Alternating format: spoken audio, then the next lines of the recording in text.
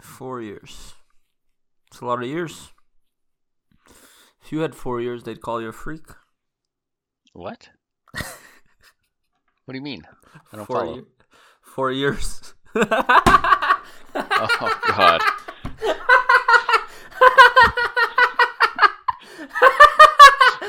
That's too good.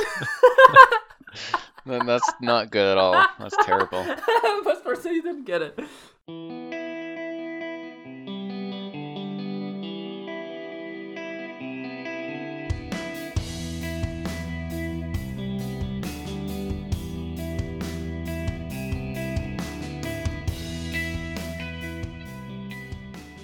Hello and welcome to episode 214 of Path to Cube. I'm Kevin. I'm Fernando. How's it going this week, Fernando? I'm doing well. How are you? I'm doing well as well. Love the intros. I don't like the 214 episodes in. It feels forced. Probably done it for about 190. I don't think that's true. I More? don't think that's no way less.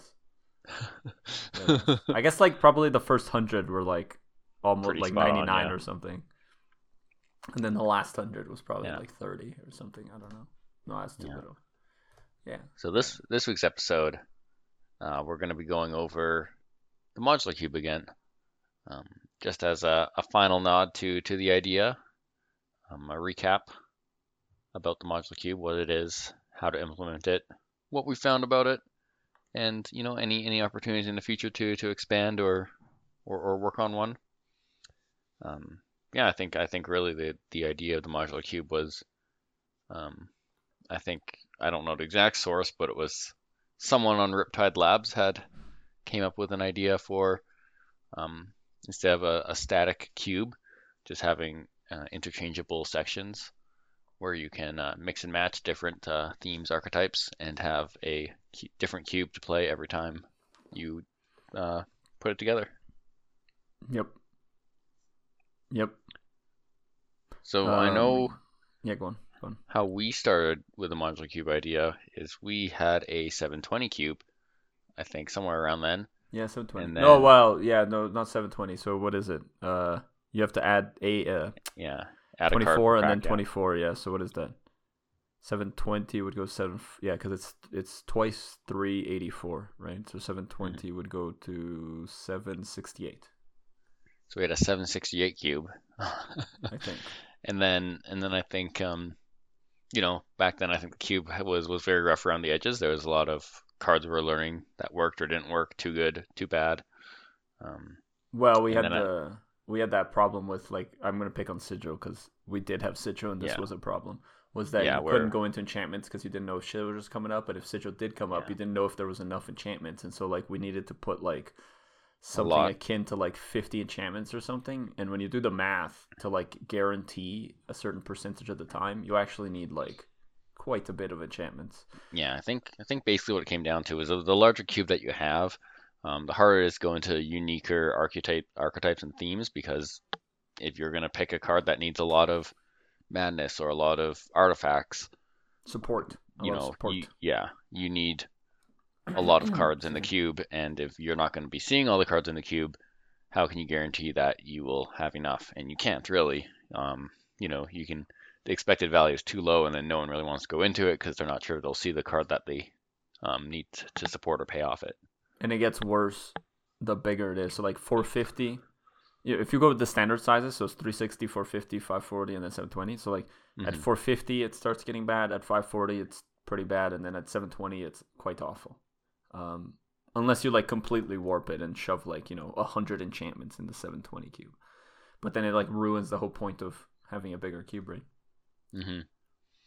So then, I think you stumbled across the idea of the modular cube, and then after that, I think you went to town and converted what we had into a modular cube. It's pretty easy when you start off. Like, it's complicated, right? Because it's easy in the regard that you can always take your cube and then split it into modules in a core.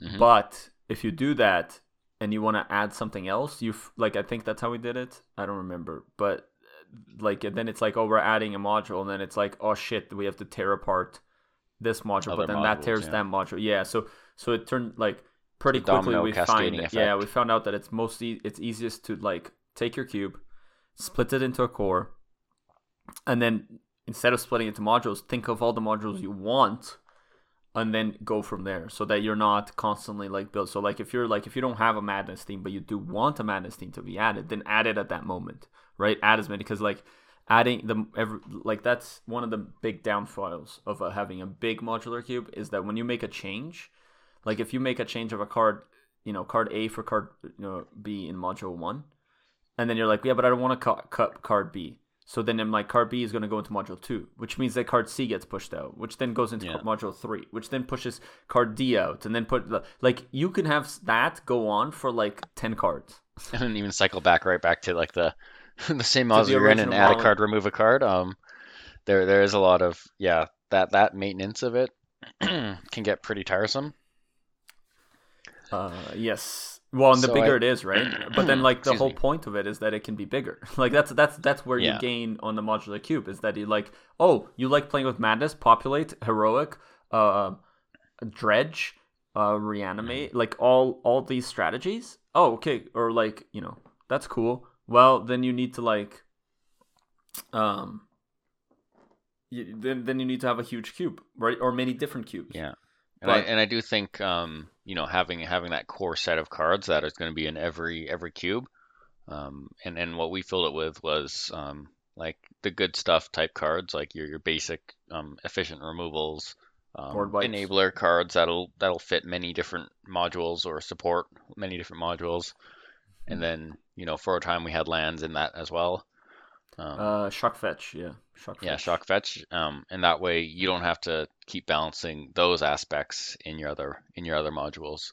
Yeah, stuff that you don't want to include in every module, right? So like if you include one piece of removal in the module or in the like let's make it easy. So we did 8 modules, 1 core, right?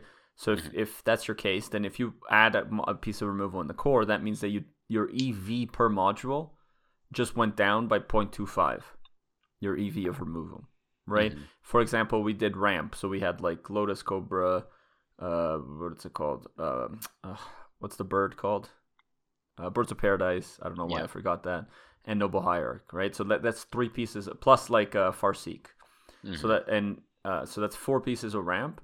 Well, that means that the average module now could have 1 less piece of ramp. Yeah. And you would still have ramp required, right? So it's the stuff that you need to make everything function.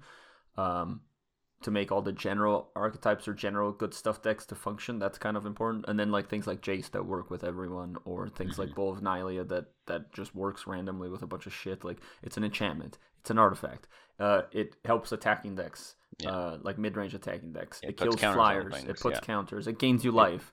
It manipulates the graveyard. and and library too, right? So it helps you with tutor strategies too, right? So like it just does so much. Maybe being an inelegant card, but still like it that's the kind of card that is good. You'd want the core. And then we also had a section for lands, because we found that lands worked way better if they weren't in the modules, so that you were like, I think we added 30 lands. We say we added because we have recently moved away from the modular cube, which we'll get to in a second, not because of the idea being bad, but because of personal things in our life. But it's like we added 3 cycles of lands, so that allows you to play with all the different kind of lands, and it just randomly selected. So it's like you could have a fast land and buddy lands and cycle and bicycle lands and all sorts of lands. And that wasn't always the case. We kind of had like the core lands, and we put lands in each module, and we kind of had the idea of, well, this is a module that cares about the graveyard, so here's like a land that might help you in that regards, or here's a land that helps a faster deck or a slower deck depending on the module. But that added to the complexity, because every time you wanted to add a new module or change some cards around, you're looking at, where do these lands go? Like, is it better to have this land in this slow deck or in this slow deck? So we just removed like that aspect of the modules and kept the modules non-land. Non way more lands. Streamlined. Way more streamlined to the theme that it's trying to obtain. It also that seemed to work easier. Yeah, it also punished some color decks because sometimes like maybe there was no red white module, right? No module had the combination red white, but obviously the whole point is that like you can mix and match stuff. So maybe you built a red white deck, like maybe one module was burn and then another one was heroic, and then you made this heroic red white burn deck, right? But then like you could just not have any lands other than the fetch shock because just the modules were like didn't match up that way. And so like that was pretty punishing. So it was way better when it's like, okay, you're gonna get 5 cycles of land, fetch shock plus 3 random ones, which could include a second shock. And then like, and it was just random. So like sometimes white and blue would have the fast land and red and black would have the buddy land, but that's fine. Like at the end of the day, that doesn't change too much your card, but it does allow you to play with like different. It allows you to play with different lands every time and allows you to make slightly different deck decision. Maybe if you have the fast land, then you can have like you play a bunch of different color of 1-drops. But maybe if you have the buddy lands, you make a swap and play a different like that. Those are kind of interesting decisions that you got to make based on the lands you get that are very minor and don't happen very often, right? Yeah, and I found that one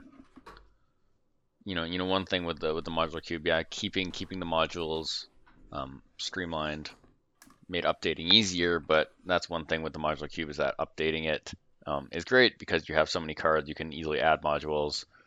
It's easier to find room for new cards you want to try out. You can add new themes, right? Like for example, if you really liked, I don't know, what's a recent. Yeah, I would say adventures, but adventures are kind of tough. But sure, let's say you're like if you have a lower power level, you liked adventures and you wanted an adventure theme thing, then you could just like add a completely different module, right? Mm-hmm. That's really useful. Or snow. Snow's a good one. Now that there's more snow, like now you have enough to like, okay, now we can do a full-on snow module. You just add it in and it's perfect. It's so easy. Yeah, and you don't have to worry about anything else. Yeah. You do lose out when you're mixing and matching because the whole point is you grab the core and you grab a handful of modules to make a full cube. You're gonna sacrifice on color balance. Yes. That's usually okay. I think it's as long as pretty good. You know. And one thing we did when we would play with people who might not be as into the modular cube is we'd actually say, here's the percentage of cards because we had it all in Excel, so we could say, here's how much is green, here's how much is blue. Mm-hmm. Just so someone going into a draft, sees some good white cards and realizes that white got skewed. There's only like 10% white cards instead of. Or I could tell 20. You that it's not not open, right? Like if you have a bunch of green cards, you're like, oh, green's open. It's like, well, yes and no, right? It's going to be able to support more drafters. Yeah, the modules we chose may have made it so green can support more because there's more cards. And knowing stuff's open or closed, right? Well, it's not open or closed, but open or not open is whether. Like it's more about what the cards you're seeing, right? If you're not seeing a lot of ramp, but you're seeing a lot of green cards, maybe like other green strategies are open, but ramp isn't. But that's also true of a regular cube too. Yeah, and the great thing with the modular cube, you can mix and match it in a way that you could either pick entirely random, or you're like, I really want to try this module we made, so you just force it. This is gonna be the one we pick, and then you can either randomly pick the other ones, or you can try to make it so the color is somewhat balanced if you wanted to. So it's really, player's choice how they want to pick the modules each time. Some people like full random, but I think we liked it selected random. Yeah, we did a lot of select random where it's like these two are in, and then we'll just randomly pick the rest in a way that doesn't skew the balance too much. We did more full random when we did triple sealed or team quad sealed. When we're doing those, we did a lot more full random because then it doesn't really matter, right? There's no drafting anyways. When there's drafting, then sometimes we did full random, but a lot of times we did some selected random just to make sure, like, because there is a possibility that you pick no black modules, right? So like, it's not that it's like we're trying to line up everything perfectly. It's more like, well, let's try to get each color being like represented roughly 20% of the colored card pool, right? Yeah.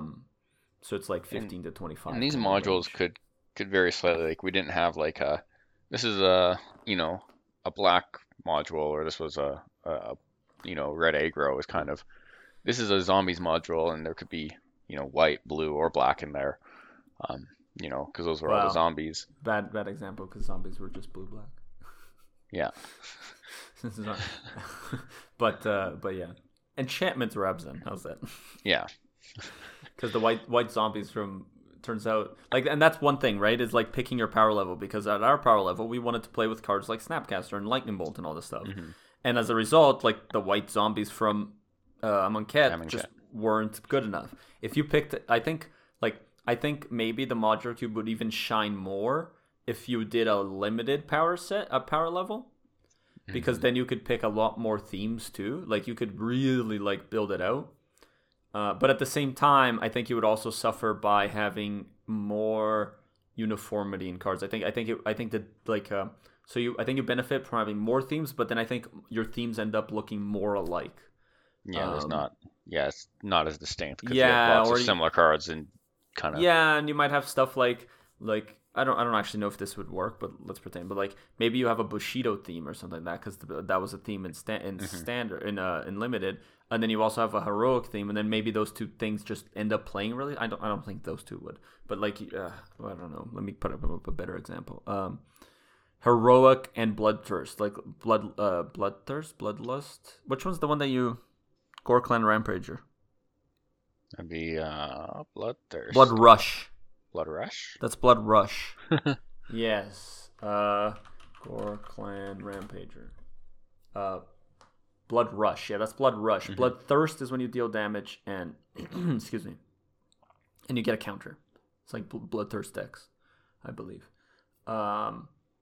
Yeah, Blood Rush. Anyways, so like maybe Blood Rush and Heroic end up looking very similar, right? Because you're targeting creatures and it's all limited power level. So like that's, I think, the downside of a limited power level is that it, your removal ends up being very similar. That there's not as much. The games end up being similar across different modules. While I think that when you're higher power level, you're gonna push more into the uniqueness because you can and because the power level demands it to. So I do think that in the end, I would recommend a close power level to ours, but knowing that there's stuff that's just not going to be doable because it'll be too weak, or there's not enough cards sometimes, right? Like that's the thing too. It's like we did our core was not that many cards, and then each module was 37 cards, right? So because you have 37 cards modules, then like that's quite a bit. So then if you're looking at something like adventures, like you said, there's just not 37 adventures that are in that power level, right? And so you just can't do it. But that's fine, because I think a lot of things that might seem like good modules aren't, right? Like we tore apart, for example, Morph. Turned out that was way too weak. What's another? Man, it's been so long since we tore down a module because it didn't work out, or it was too weak. Like we tried Saprolings to work for so long. Yeah. Right. But they were just always like never quite got there. Yeah, and so it's like it's perfectly fine, I think, to like just be like, okay, I guess this wasn't the power level high enough. That's fine. Yeah, because like I think that's part of the cube process in the philosophy is you're gonna have to play test. You're gonna have to try it, because you can't theorize on paper. You kind of have to go out and play it at some point. Yeah, and I do think it is a lot of upkeep in the sense if you want to add new things, but if you ever like, okay, I don't want to make any changes anymore ever, or I'm only going to make changes once a year, for example. So you wait until there's a 1 year's worth of cards released, and then you look at it and change it. I think that's perfectly fine, because you don't need to keep changing. I think where it becomes problematic and where we, why we don't do it anymore is if you like it. I think the modular cube is the best way to play an 8-person cube.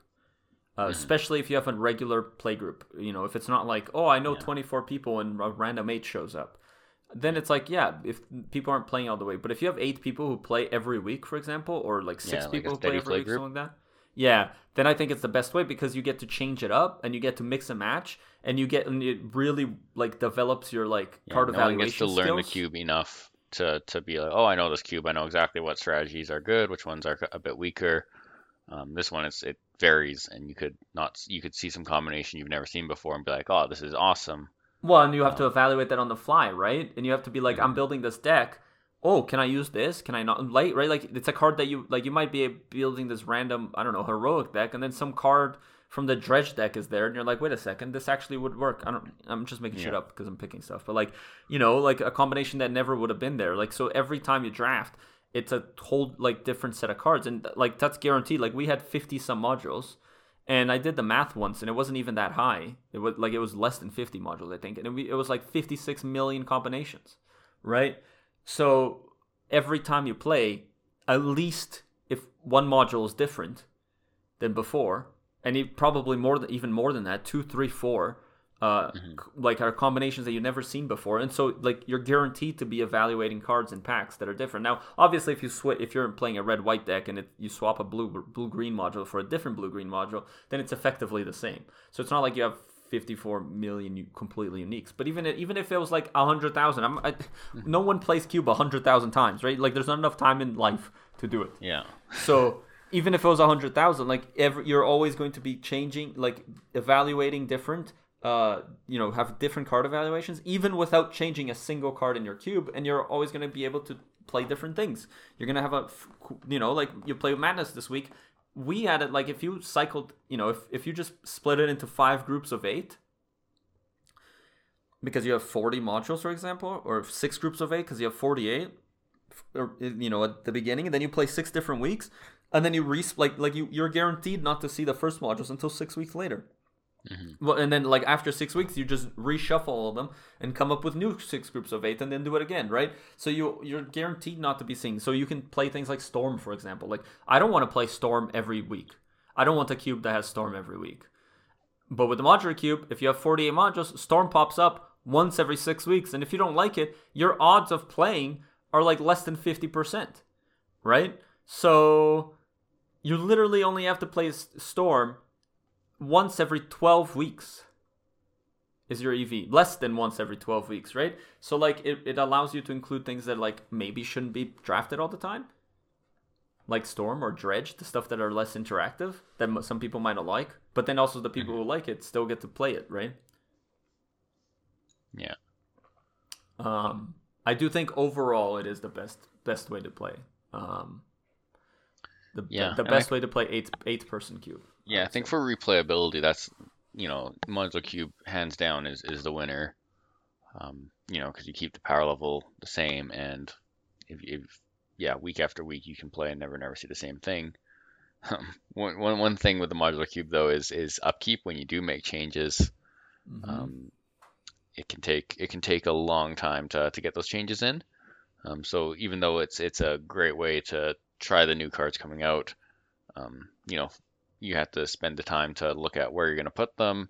Can they fit in existing modules? What do I replace? Do I create a whole new module? And then after that, it's physically putting those cards in the cube. Physically do it. But 3 of us would often take an hour? Yeah, we'd kind of show up a bit before the rest of the playgroup would show up, or as a whole playgroup, we'd proxy a lot of cards because standard would inflate the prices quite a bit. You should always we'd just have our list, know which module it's going into. Print it off, and then just have a system.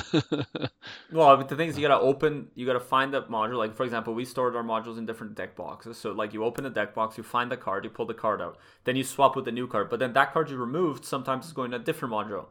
But like you don't want to skip ahead of modules because you have a whole list of all the choices. So you leave it on the side, then you pick up a different one, and so it's like a whole fucking thing. Yeah, it's a whole thing to do it. It does require a lot of investment to make changes. It requires a lot of investment to plan those, like to physically make them, to plan those changes, and then it also requires a lot of investment to balance, right? Because it's one thing like you can balance once it's balanced and you are not making changes, then it's all fine. But balancing requires quite a lot, and you don't get the repetition as much, so you have to infer a lot based on okay, this module performed well this time, but I know that this other module did perform worse again. So you have to infer a lot of power level from based on the environments that it was in, and power level of cards. That part is quite difficult, and it does require people who are pretty good at Magic, I would say, or decent. And then it requires also a little bit of trying to make it better and observing and doing stuff like that. I know. For us, the modular cube was the best way we could, support this podcast by being able to look at the set reviews, then test the cards right away instantly and not have to worry about overhauling our entire cube. And I think we were able to try out a lot of cards and do a lot of the work that people would have to only guess about or see what would work. Oftentimes people have their list of cube. They'll take a look at all the new cards coming out, and they might have 5 cards they might think about and maybe 2 cards they're replacing.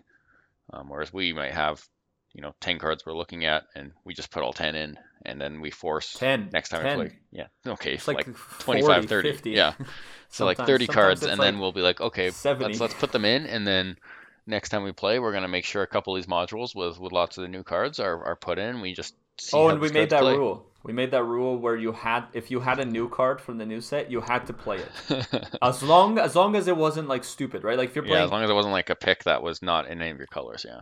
or no, or like or if it's like, oh, I have a madness card, but like I can't discard shit, then obviously you don't play it, right? Like if it's a super thematic card and you can't play it, sure, then you can't. But like if it's like a random dragon or something like that, or a random removal spell or something, like draw spell or stuff like that stuff, like we made it so it's like, as long as it's not stupid in your deck, you had to play it.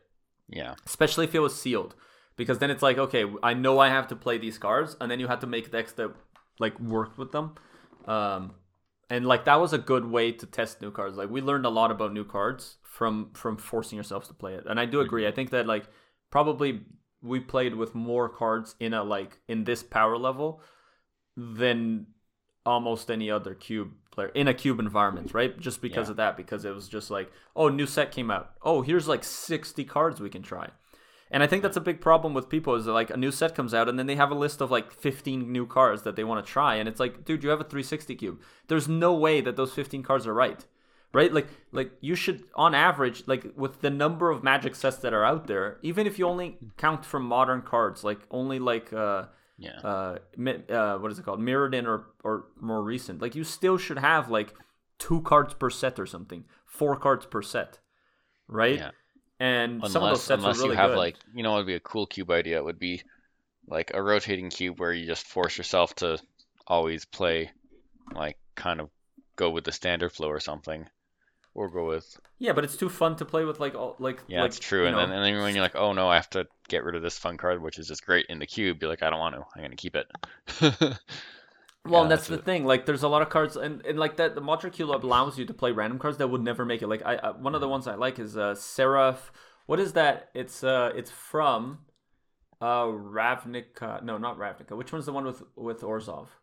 Was that Allegiance? That was Allegiance, Ravnica right? Allegiance, yeah. Yeah.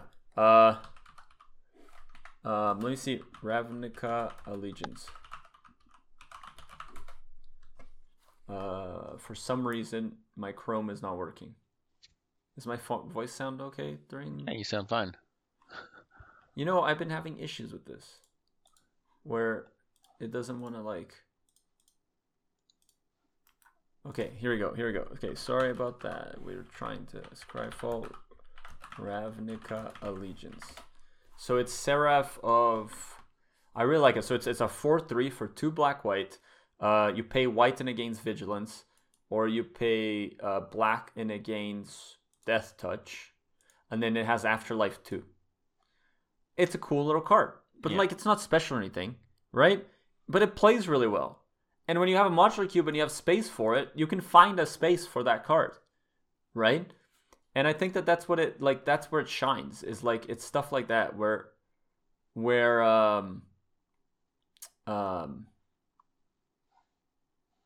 Seraph of the Scales. That's what it's called.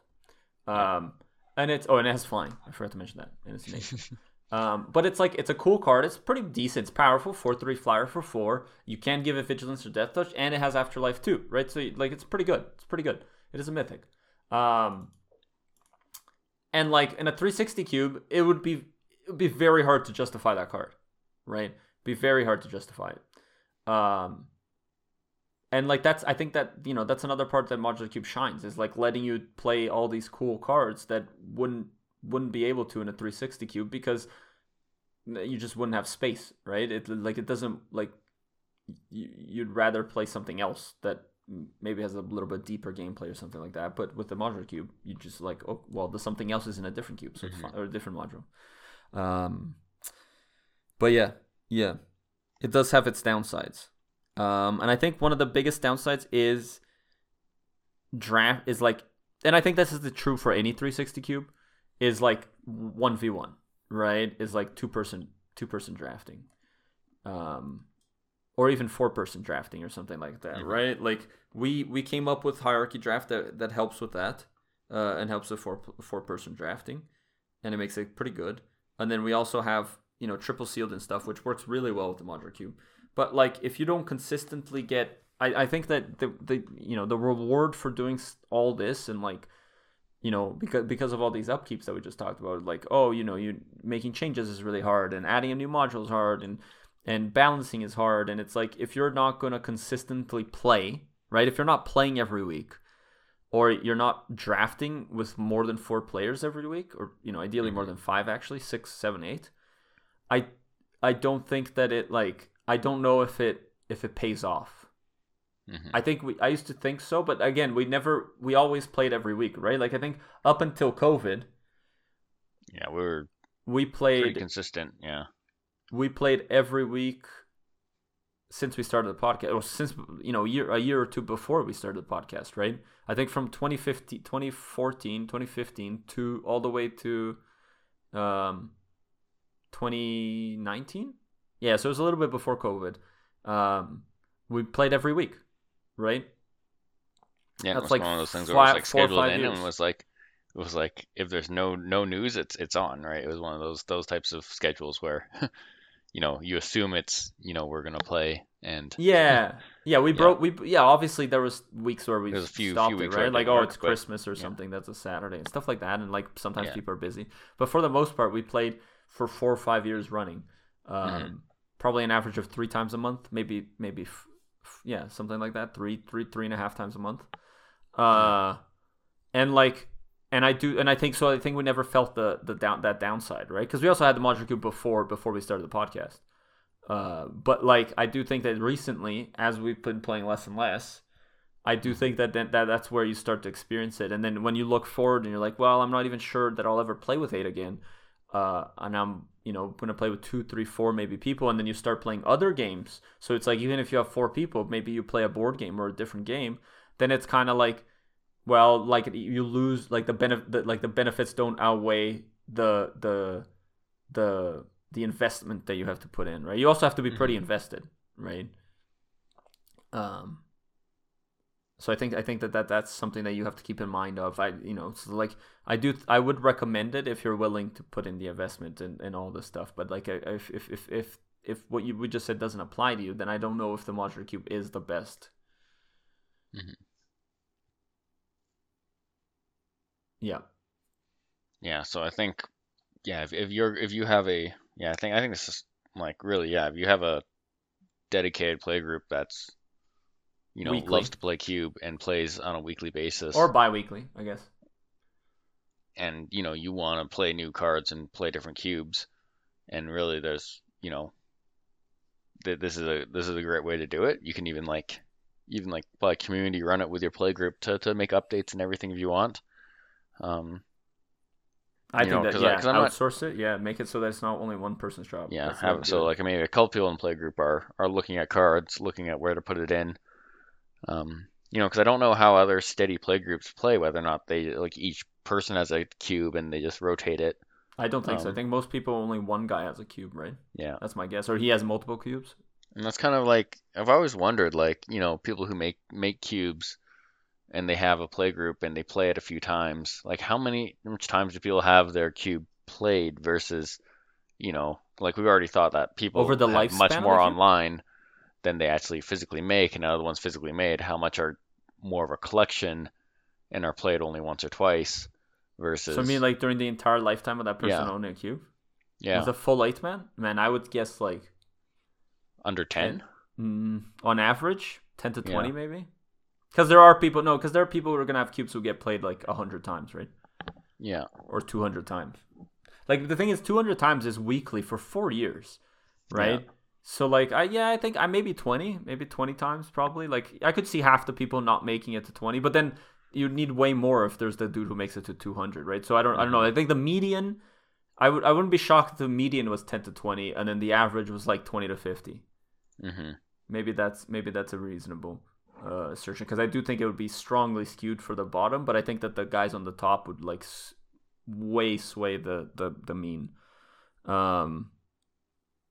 But yeah, Yeah, I don't know. I don't know, right? Because like that's the thing. Like I think the Modular Cube rewards you being in franchise, right? If you're in franchise and Magic's your main hobby and you're not playing other games or at least not any like paper games, right? Like or like physical games, maybe just play online, right?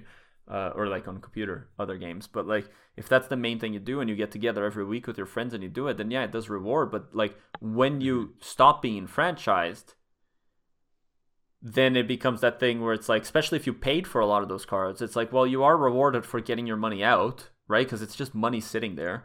And I don't know. Then it becomes like, do you want it to take up a huge amount of space and you want it to like sit there? Or do you want to move on, right? I don't know. And or, you know, or do, like if you're going to move up away from it, then it's a lot of work, right? It's a lot of work, and if you go into a smaller cube, then you're losing a lot of archetypes that you might like, or a lot of cards that you might like, or cards like Seraph, right? You go to 360 cube, there's no way you're gonna do Seraph at the scales. Like it's just gonna be very hard. And if you do, then you're gonna lose other cards because if you know, like how many cards did we have? Like we had, let's say, I think 60 let's do 60 modules. I don't even remember. Times 37, that's 2,220 cards, right? So you're at plus 2,000 cards, and that's just the modules. Then you got the core and stuff, and you got lands. Like to cut that down to a 360 list or smaller, like we're looking at, for a 1v1 cube design, it's I think it's very difficult. It becomes a whole, like now that's a whole extra wad of work, right? So to get out of a modular cube is also a difficult thing. But I do hold the opinion that it is the best way to do it. If with all these caveats, it is the best thing you can do because it's you just get a huge range of stuff and you get to explore a lot more things.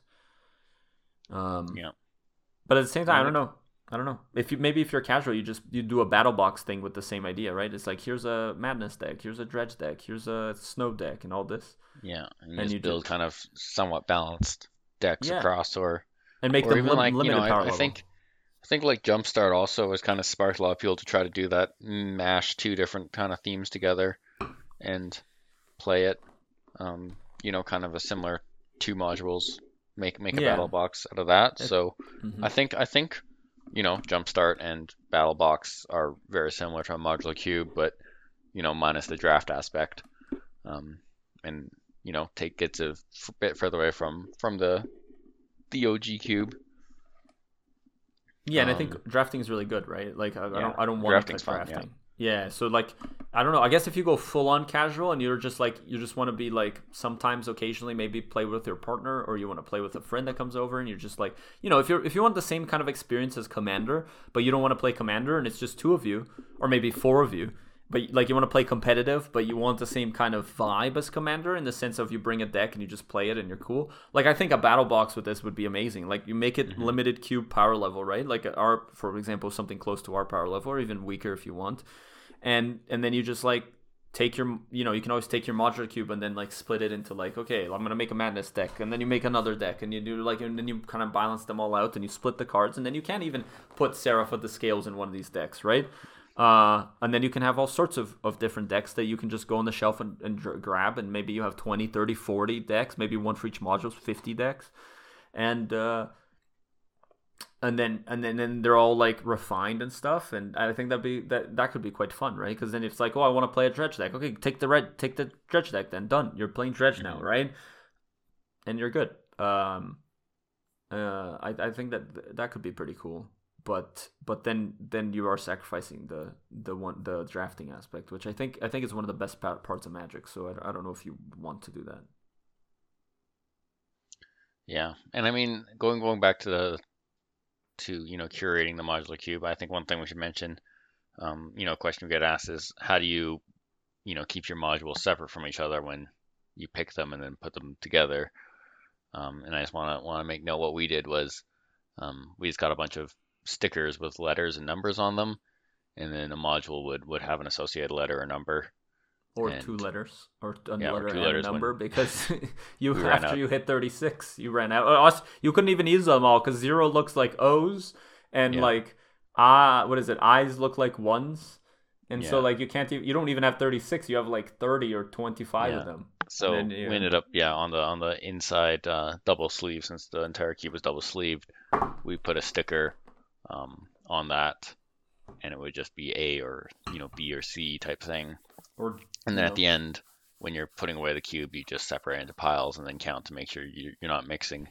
Because that was also one thing that was scary was oh, one time we when screwed up. Oh my is god. when a card got when you counted like only 36 and every module should have 37 and you have 40 modules to look at. You're like, oh crap, Yeah, where you is this card? always count before. We always You double always counted double because check, one time and we we always got missed. someone else to double check. So someone would always count and then Yeah. hand it to the person beside them, and they'd count, and then it would go back in the box. Yeah, well, Um, counting while looking at the letter because one time we missed it and we had to open every single one to look. And the worst part is that when you look through them all and you've missed it, holy cow, yeah, yeah, like that happened once and or I think one twice, time we or looked through twice them or all, three we couldn't times. figure it out, and it was just like it got stuck in the land box or something.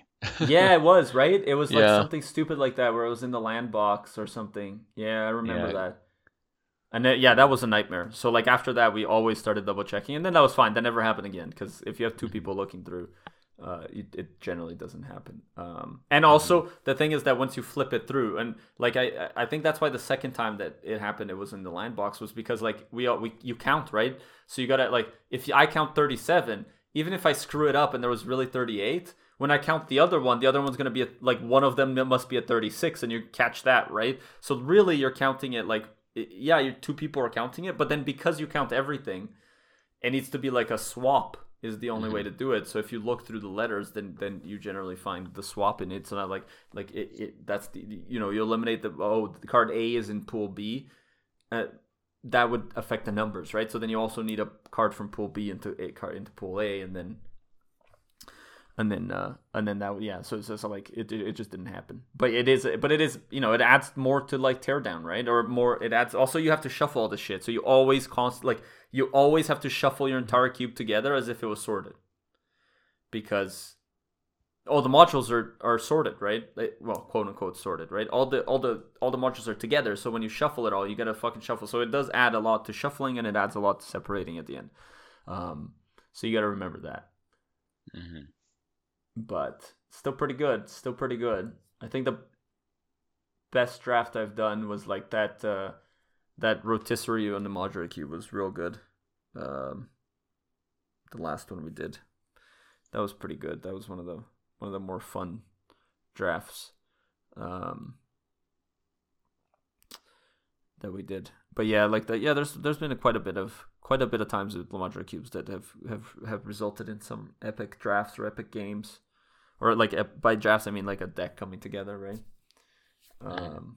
So, uh, I'm glad we did it, right? Like as much of it's a pain in the ass now, but and to like tear it apart and shit and come up with something slicker. I am glad that we had like 4 or 5 years of playing it, Yeah. and it certainly did fix a lot of the problems that we had with 720 card cube, right? And I for you to have hit 2,000 cards, that's like you need to have what 6 different cubes, but the problem is that you're also going to need all the same, like it's not even 6 different cubes because again like the core is doing so much heavy lifting, right? That if you were to copy the core in all these 6 7 cubes, now maybe you have 7 or 8 cubes, right? Hmm. And you need to acquire what like you're gonna have like 8 sets, like 8 sets of fetches, 8 sets Hmm. of shocks, and 8 Jace Prince Prodigy, and 8 Heroes Down, like 8 Thoughtseize. Like that's not gonna happen, right? No. So Yeah, I think we kind of summarized. If you're the type of play group that's gonna want to play new cards, plays regularly, then Modular Cube is probably the best way to do that. Um, if you don't have a regular play group, then I think you'd look at maybe a different type of cube, something that won't be modular, or else you're just kind of gonna be doing all this maintenance and not actually gonna be able to enjoy and play it. And that was really at the end of the day what was all for was, even though it was a lot of prep work an hour, before and after to, add cards, remove cards, mm-hmm, mm-hmm. make sure everything's in order, make sure you're not missing anything, everything's back in its place.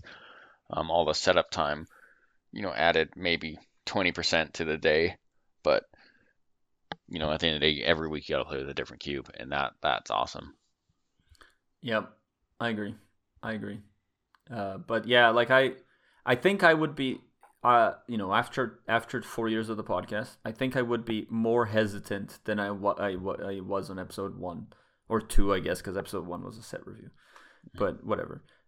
In the first episode, than I am I'm more hesitant now than I was in the first episode to recommend someone to the modular. I think we preached a lot more the modular cube, and I think now that we discovered a lot more of the caveats, I think I still think it's just as good, if not better than what I thought back then.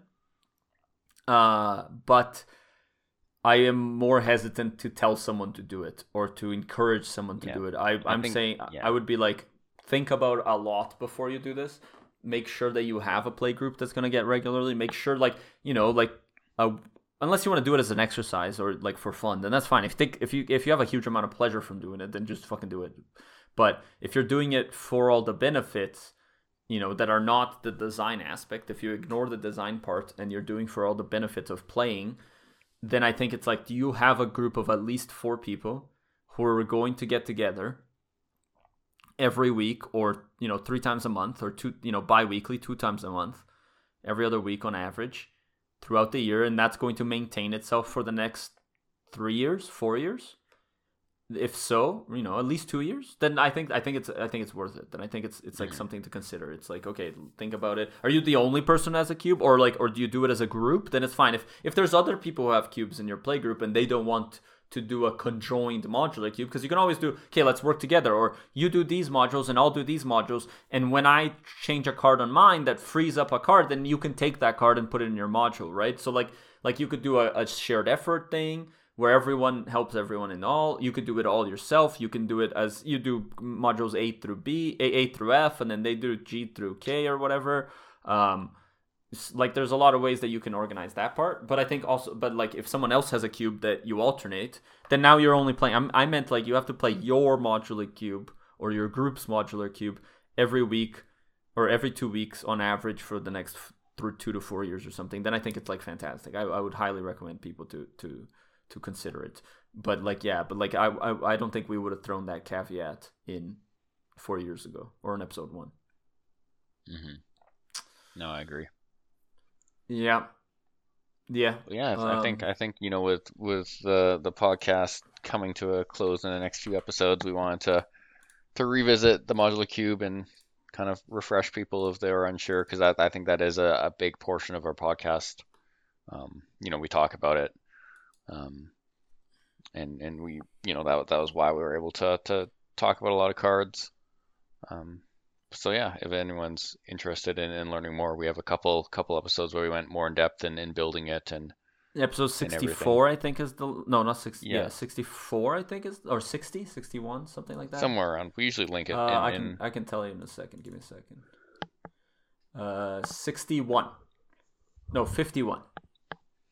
No, yeah, that's so long ago. More info is 51 on starting 61, but I think that 61 was actually a re-recording from episode 4 or something like that. Yeah. Because we did one really early, and then on 61 we were like, okay, let's go over it again because people haven't heard it, and then after that we just linked, because I think 61 we did a pretty decent job. Yeah. Now I don't want to our next episode is going to be a kind of a retrospective on the whole podcast as a whole. But so I don't want to touch that, but I do want to touch on the retrospect of what do you think of, do you think that modular cubes will die after, or quote unquote die, or they won't be talked about anymore after we stop, because we only have 2 episodes left. We're not going to talk about modular cubes anymore because, again, next episode, the next one is the the one before the last, which will be a retrospective on our whole podcast, and then there's one more after that. It'll be a special episode, as people have already guessed, since it's 6 cubed. But and so this is the last time we're going to talk about a modular cube. Do you think that do you think in a year or 2 years people will still even know what it is? Know the modular cube? Yeah, not our modular cube, but no, because I think so. I think people will know about them. You think so? I so? think the idea is gonna live on. I don't know, because I think when we came out, I think there was a spike in people like knowing what it was and understanding what it was, and I think that over the last year or two, I think it's kind of faded down because I do think that it does have all these problems, right? It does require a huge investment. I think that as we talked about a few episodes ago, I don't have no idea why, because we're recording all out of order now, right? So like I think it was episode 207 or something like that, where we were talking about the map, right? That what was the cube podcast that made it? Yeah, the Lucky Paper Radio. Lucky Paper Radio, yeah. So like, and we're talking about when I think we mentioned we're like, okay, how many cubes do you think only get built in digitally, right? Like they never get built in person, and I think we said something like 10% are actually built. So 90% are just like exercises, let's say. Yeah. And so I think that's part of it. I think part of it is like designing a modular cube is a whole escapade, and also you do need to test it. It's not something that you can just put together and say, oh, look at my modular cube that's themed.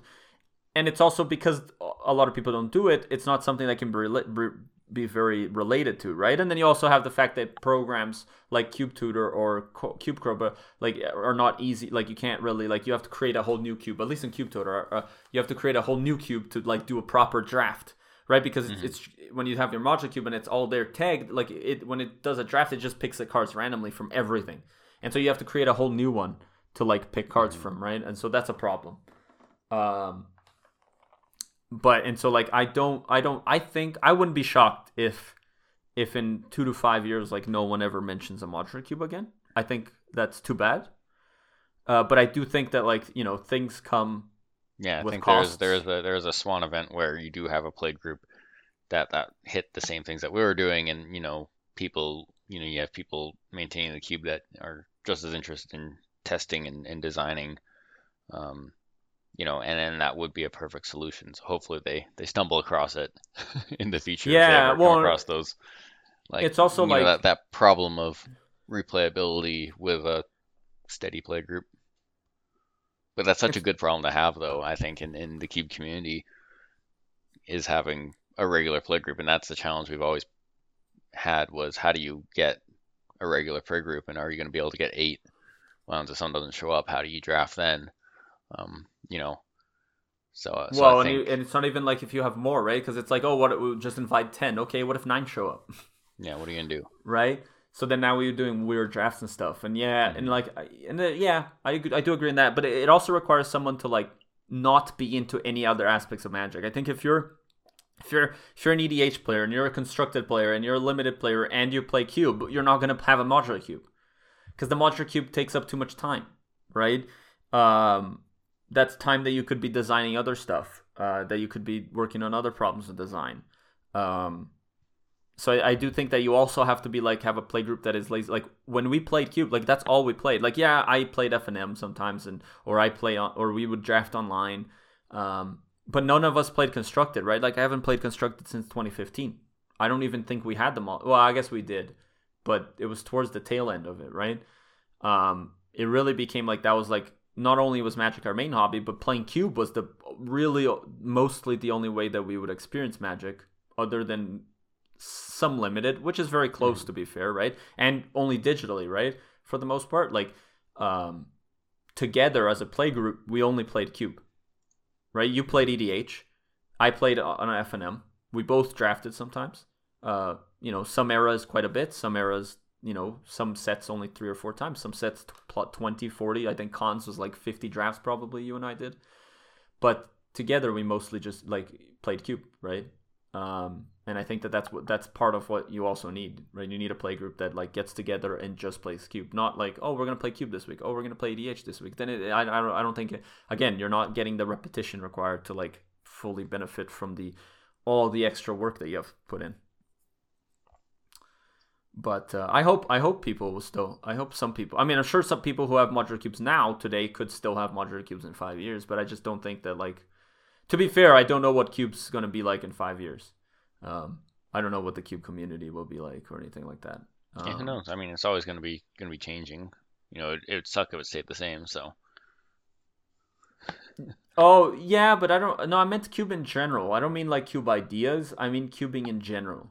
Um, More about like, will people still be cubing if I, because like it's gotten to a point where where Wizards has taken over all the mainstreaming cubing, right? Like they do cube on Arena, they do cubes on, and I know Online, sometimes yeah. it's designed by people, right, or Moto Yeah. or Arena, but I do think that that detracts, and people playing more Arena, more and more Arena. I don't know, like.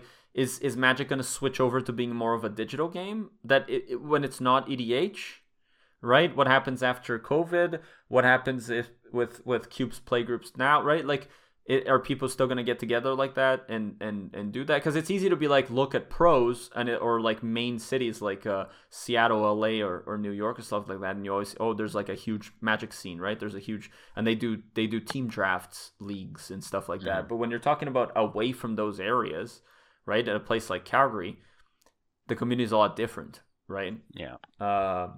And so I don't know, I don't know what happens there, and I don't know if people have the urge to build a cube in the future. If there's already I want to play a cube, I can just play online, right? If I'm gonna play, maybe EDH kind of dominates what cube used to be, or not what cube used to be, because it was never But EDH. what's But like, going to be that eternal paper format? Yeah. or like we get together with friends and you just play, like maybe EDH, the growing popularity of EDH moves people away from playing in it, and the people who want to play a competitive format like that, like they can always play now cube online. So why would you play a paper cube? Why would you build a paper cube? Why not just play online? I don't know. That stuff I don't know. So like I don't know exactly what will. But assuming it stays the same as it is now, then I think that there will be less talk of modular cubes in the future. No. But I mean, again, I still stand by the idea. I still stand by the concept. I just think that, like, some things negative side makes it so that it doesn't apply to as many people, right? And so, like, it's kind of like how, like, Magic player base. Like, Magic is always going to be a complicated game, right? It's always going to have a significant amount of rules. Yeah. If Wizards announces Magic Basics or something, and it's like a simplified version of Magic, like it's just not gonna. Yeah. Like it's Well, imagine the controversy around that, and it could be a strictly better maybe rule you would have base. maybe you have a bigger player base, but then you would have this downsides. And I think the biggest downside is that Magic isn't a team game, right? Like Team Magic kind of sucks. And it's not supposed to be. I'm not saying that it should be, but I'm saying that, like, when you look at complicated video games, right? They like MOBAs are incredibly complicated. They have so many fucking rules to them, and so many abilities and interactions you have to know, and items, and like, it's a whole thing. Except, guess what? You can get together with 4 of your friends and play it, right? Like, pretty much everyone I know who started playing a MOBA started playing because a friend of theirs played it, right? Like, very few people, no, that's pretty much everyone I know. But very few people who do get into MOBAs get into it just randomly, right? Like, that's the success of LoL. That's the success of Dota, is like, oh, I play LoL, come play with me. And then you invite your friend who doesn't play, and then they start playing, right? While, like, something like an RTS, you can't play with your friends, right? That's also why, what is it called? Like, things like Fortnite. What is the genre? Battle Royale. Yeah. Like, what's the popular mode on those? It's teams. It's or like what's the other one? Partners or whatever. Yeah, squads is what the Call of Duty, I think, based one is. What is it? Apex, or Warzone, whatever. Apex or Warzone, they have like squad. One of them has squads, and it's like, okay, squads is the popular one, right? Like when that one game that, like, PUBG, when PUBG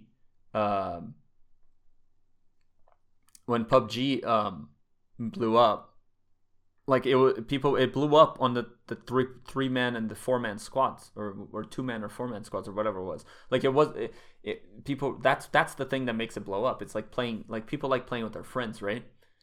And Magic doesn't have that, and so, like, playing with your friends is playing in person, kind of, right? Like, that's the interaction. But I do think that, like, that restricts your player base into the people who play Magic today. Right, I think it's harder to get other people into it because they're not playing with you; they're playing against you. Yeah, it's with you but against you. Right? Like, you know what I'm saying? Yeah. Like it's not the same as a team game, right? Yeah. I get what you're saying. Yeah, and if you look at like I'm looking at the top at the top list on what is it called on Twitch right now, and the only non-team game is FIFA, right? Yeah. And FIFA is a whole different game because it's soccer, right? And it's like super popular in South America and Europe. But then and there's exceptions like chess and stuff, but that's my point, right? Like I think chess has a cap. I don't think everyone like I think chess blew up, but I also think that like I know plenty of people who will never pick up chess because it's just not their thing. But I could see them picking up any of these other team games if their friends played it, right? Because that's like that's the personality, right? So yeah. So I don't know. Be interesting in a like now that we don't have a podcast, we can just like check in. Like we don't have to like know what's going on. Not that we know what's going on for the last like year, but like I unsubscribed to the Magic YouTube channel the other day. I was like, nope, don't need to know any more of this shit. Go away. Yeah, I don't look at previews anymore. I've glanced through the current previews, which aren't current when people are listening to this. Again, time travel. But like yeah, like when the new Dungeons and Dragons set comes out, I probably won't even know. I would be shocked. I'm kind of hoping like in 3 years or something, I'll be like, oh, let me check the last, and then you just get to like glance through 3 years worth of Magic cards and be like, oh, that's kind of interesting what they did there. Oh, that's kind of interesting. But I plan on making no changes. That's to the cube that I end up with. Yeah. So hopefully someone's playing Modular Cube because we gave them the idea and they're enjoying it and they're getting all the benefits. And maybe they'll pass the torch because they'll pass. Someone else will be like, oh, what is this idea that I vaguely saw on some website or something? And they'll be like, oh yeah, it's a Modular Cube. And then maybe that's how it passes on, as whispers in dark hallways at night. What? That's kind of poetic, I thought. It's pretty good. All right. It's pretty good. All right. That's going to be the name of my sex tape. Get it? Okay. It's like that joke on Brooklyn Nine-Nine where they're like, "This name of the sex tape." That's what you should have said. Whispers in a dark hallway at night. That's pretty good. Like, that's pretty good. That was I thought that was a solid 5 out of 7, but that's fine. That's fine. I'll just be quiet and yeah.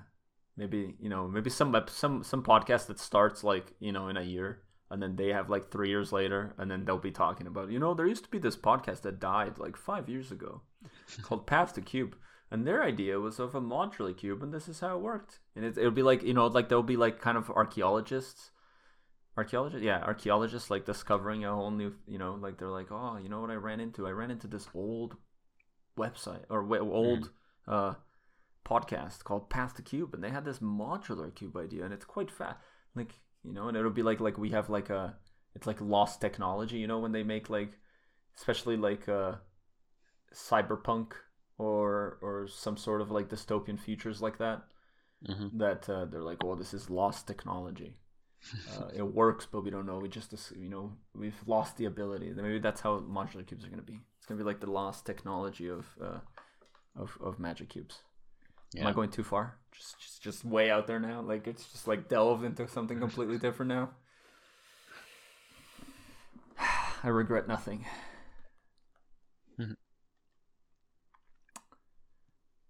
Now this is the part where you say something, because I've talked for too long there, and like we all saw what happened, so or heard, I guess. Anyway. Yeah, there you go. I was about to say something. No, I wouldn't actually. I've been reading Meditations by Marcus Aurelius, and nice 2,000-year-old reading. A little bit less, but yes. I think it was like 150 AD, so it's not quite the 2,000-year-old birthday, but I think he learned from, I forgot what the dude's name was, and it's like about not correcting people's speech and just ignoring it and then replying it correctly. So essentially is don't correct people, but speak correctly yourself. Be the change you wish to see. Be the change you wish to see in the world. Exactly. Yeah. But you don't draw attention on it because you don't call the peasants for being peasants. But you can talk better than them. But you talk better than them. Exactly. I'm paraphrasing a lot here, but that's pretty much it. Would recommend. Good read. Also 5 out of 7. If I put some rice on it, 9 out of 10. You should just learn. What did they speak? Did they speak Latin or Roman? Latin. I don't think Roman's language, right? Yeah. It's Latin. So Latin. Yeah, I didn't know. Yeah, read it in the original Latin. Latin must be confusing because it probably changed a lot too. From how long? Well, Latin, this is like we don't even. My understanding. Reading Old English is even a pain. So. Well, yeah. Well, that's how I read it, right? I read it in older English. I'm reading it in an older translation, I don't know exactly where, but it is an older translation. It's not because it's less paraphrasing that way, so you get kind of more of it. But my understanding, and I could be wrong, but this is what I heard someone say once, is that we're not even sure of exactly how pronunciation of Latin used to be. And so, Veni, Vidi, Vici. I came, I saw, I conquer. Sure. So it's V-I-N-I and then V-I-D-I and V-I-C-I or whatever they are. Vini, Vidi, Vici, right? And apparently it's supposed to be pronounced actually Weenie, Weedy, Weechi, which sounds way worse. Weenie, Weedy, Weechi? Yeah, because I guess the V is actually a U sound, right? Because they didn't have U's. It was all V's and it's actually a U sound or something. But so some stuff we do it wrong and some stuff we're not even. My understanding, and I could be 100% wrong here, so don't quote me. But do your own research. Is what I'm saying if you care that much. Mm-hmm. But it's like we're not some stuff that how we pronounce now or how we think it's pronounced is wrong, and then some stuff we're not even sure of how it should have been, because there's no speakers, modern day speakers, and speakers of today learned from essentially textbooks and not from speaking. And so, pronunciation isn't written on a textbook because, when I write the word cat, I know how it sounds, so I don't write, essentially linguistics wasn't a thing. And this is why linguistics is a whole thing is you see, this language got lost, but don't worry. We wrote it all how it was pronounced properly following this linguistics alphabet. And that preserves it. Yeah, that wasn't around for Latin. So when they wrote Vini, we're just is it Vini? Is it Winnie? I don't know. And some people know, the Latin experts and shit, but apparently some stuff isn't all that clear. So yeah, today I learned, I guess, TIL. Yeah. Yeah. Wow. We really devolved. I guess this podcast is a good representation of, or this episode is a good representation of what our podcast has been for 214 episodes. Yeah. It's here's a focused episode on modular cubes. Also, here's how you pronounce weenie. Yep. Anyway, that should wrap it up for this episode of our recap on the modular cube. So yeah, I think if you're interested in the idea, you can look back at some prior episodes we have on it, and then really take into account the things we mentioned in this episode on whether or not it should be something. Think a lot before you start. Yeah, because once you start, it's a rabbit hole for sure. Yep. Yeah, and also think about how many hours, right? Especially if you're going to be the only one that's going to make changes and stuff out of your playgroup. It's not a combined effort. It's your own personal cube. Well, then, how many hours are you willing to devote? Because when a new set comes out, you easily could be looking at 10 hours just to make think about the changes and make the changes and stuff. If you care a lot about it, right?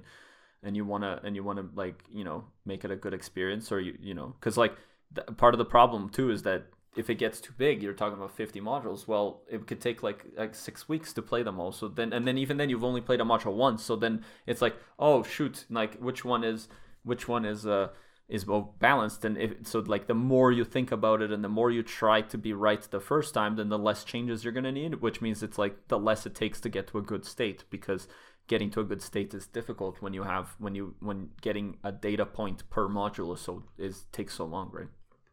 Mm-hmm. Yeah. Agreed. But whatever, do whatever the fuck you want. That's Yeah. that's my theory. I'm not gonna tell you how to play Magic, man. If you want to come up with like war and it's like you just reveal the card and it's like highest CMC wins, then fuck, go for it. Yeah, we're not gonna tell you not to. Sounds miserable, but you know, it's your Magic cards. All right, that's a wrap it up for this week's episode. Until next week, happy cubing. Peace.